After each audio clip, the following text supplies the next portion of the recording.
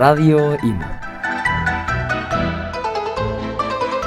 La voz de los jóvenes.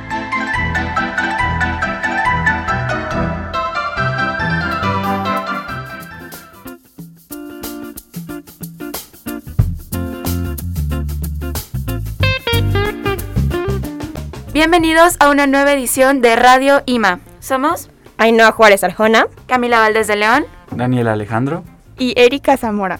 Y hoy en cabina tenemos a nuestra directora general, Miss Nuria Choy Farré.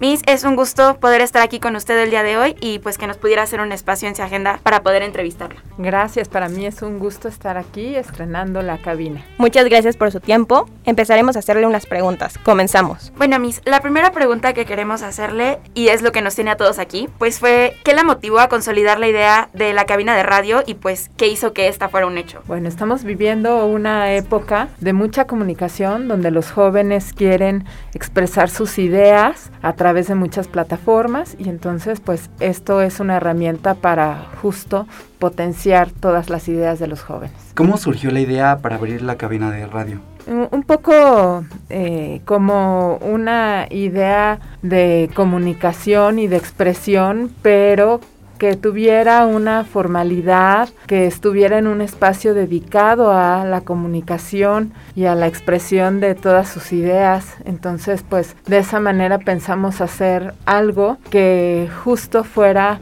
pues, no nada más un intento de comunicación, sino que fuera algo formal, algo más a la vanguardia en cuanto a las herramientas de educación. ¿Cuál es el alcance que a usted le gustaría que tuviera la cabina de radio y todos los podcasts que se crearían? Bueno, me encantaría que tuvieran muchas reproducciones en las plataformas, que saliera directamente a una estación de radio y que fuera algo conocido por el público en general y esperado por el público y por los jóvenes como una ventana, una puerta al colegio, pero también a la expresión de los jóvenes en general.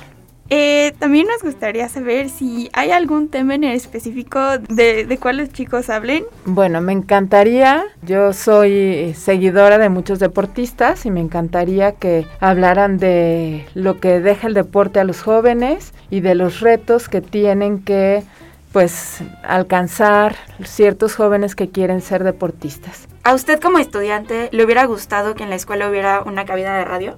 Me hubiera encantado, aunque yo era una persona introvertida y entonces seguramente me hubieran tenido que alentar para sentarme frente a un micrófono. Sin embargo, creo que esto también ayuda a este tipo de personas que creen que no tienen las herramientas para que su voz se escuche y sin embargo, pues se transforman frente a un micrófono.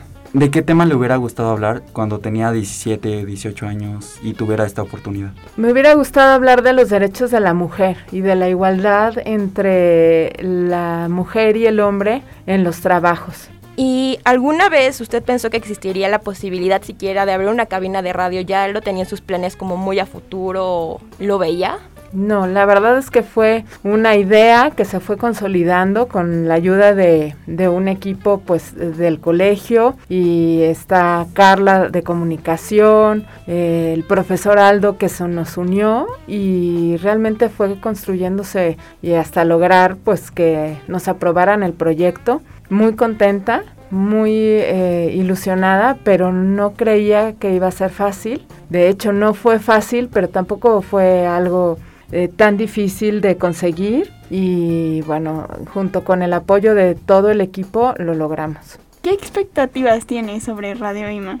Pues que sea una herramienta educativa para ustedes los jóvenes, para que digan, se expresen, hagan investigación, hagan trabajo colaborativo y realmente los puedan escuchar desde muchos lugares del mundo y pues bueno, que sí sean reconocidos a nivel nacional, me encantaría, claro. ¿Existe la posibilidad de que se realicen más entrevistas a invitados especiales como fue el caso de El Ruso y de Radamés? Sí, claro, la idea es que vengan personalidades que tengan algo importante, algo trascendente para los jóvenes que decir, que comunicar, sí, seguiremos invitando a personalidades para que ustedes los puedan entrevistar. ¿Cuál fue el principal objetivo de Radio IMA? ¿Y por qué decidieron crearlo así para...?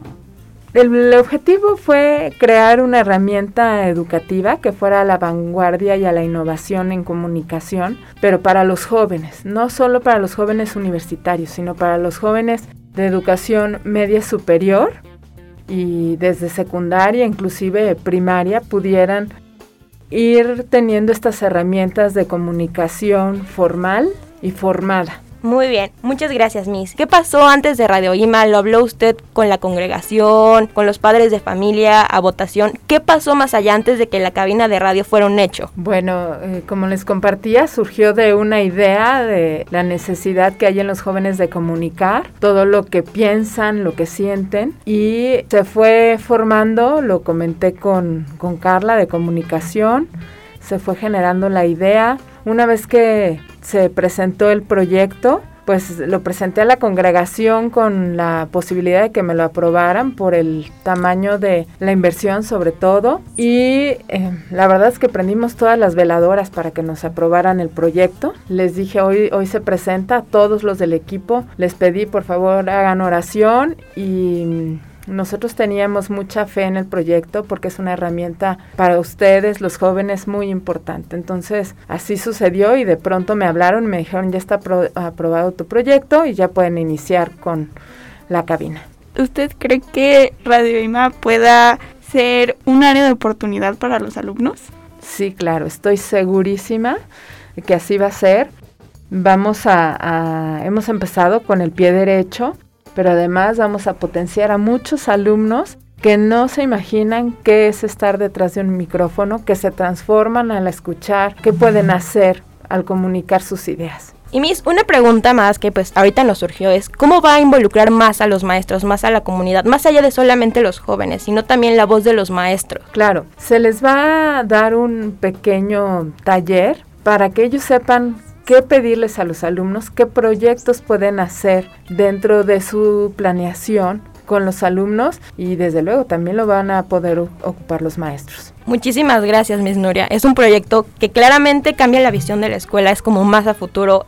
A mí la cabina de Radio Arte es algo que me encanta. No sé la opinión de mis compañeros. Pues honestamente el tener esta oportunidad de usar esto como un canal de expresión, como para poder motivar la comunicación y el diálogo, la verdad me parece una oportunidad increíble, y la verdad es que desde que estoy aquí, la verdad no he querido salirme de aquí. Me encanta el futuro curso que van a dar intensivo en la escuela, también es algo que va a estar padrísimo, y pues sinceramente le agradezco la oportunidad de poder tener esto aquí en la escuela como parte de las instalaciones del instituto. Qué bueno, para eso es. Sí, la verdad creo que pues personalmente sí me ha gustado mucho y me encanta participar, y creo que ayuda mucho en pues gente como nosotros que somos de preparatoria para saber qué nos gusta y qué nos apasiona y qué nos gustaría estudiar en un futuro. Entonces sí, muchísimas gracias por la oportunidad. Oh, qué bueno, chicos, que estén contentos con este proyecto. Pues que ya no es proyecto, es una realidad. Es una realidad y ya es un hecho. Y pues eso es todo por el día de hoy, Miss. Nuevamente le reiteramos las gracias, de verdad, muchas gracias por permitirnos desde el inicio tener una cabina de radio donde expresarnos, de que hoy nos diera su tiempo. Muchísimas gracias y nos vemos en una próxima edición de Radio IMA. Gracias.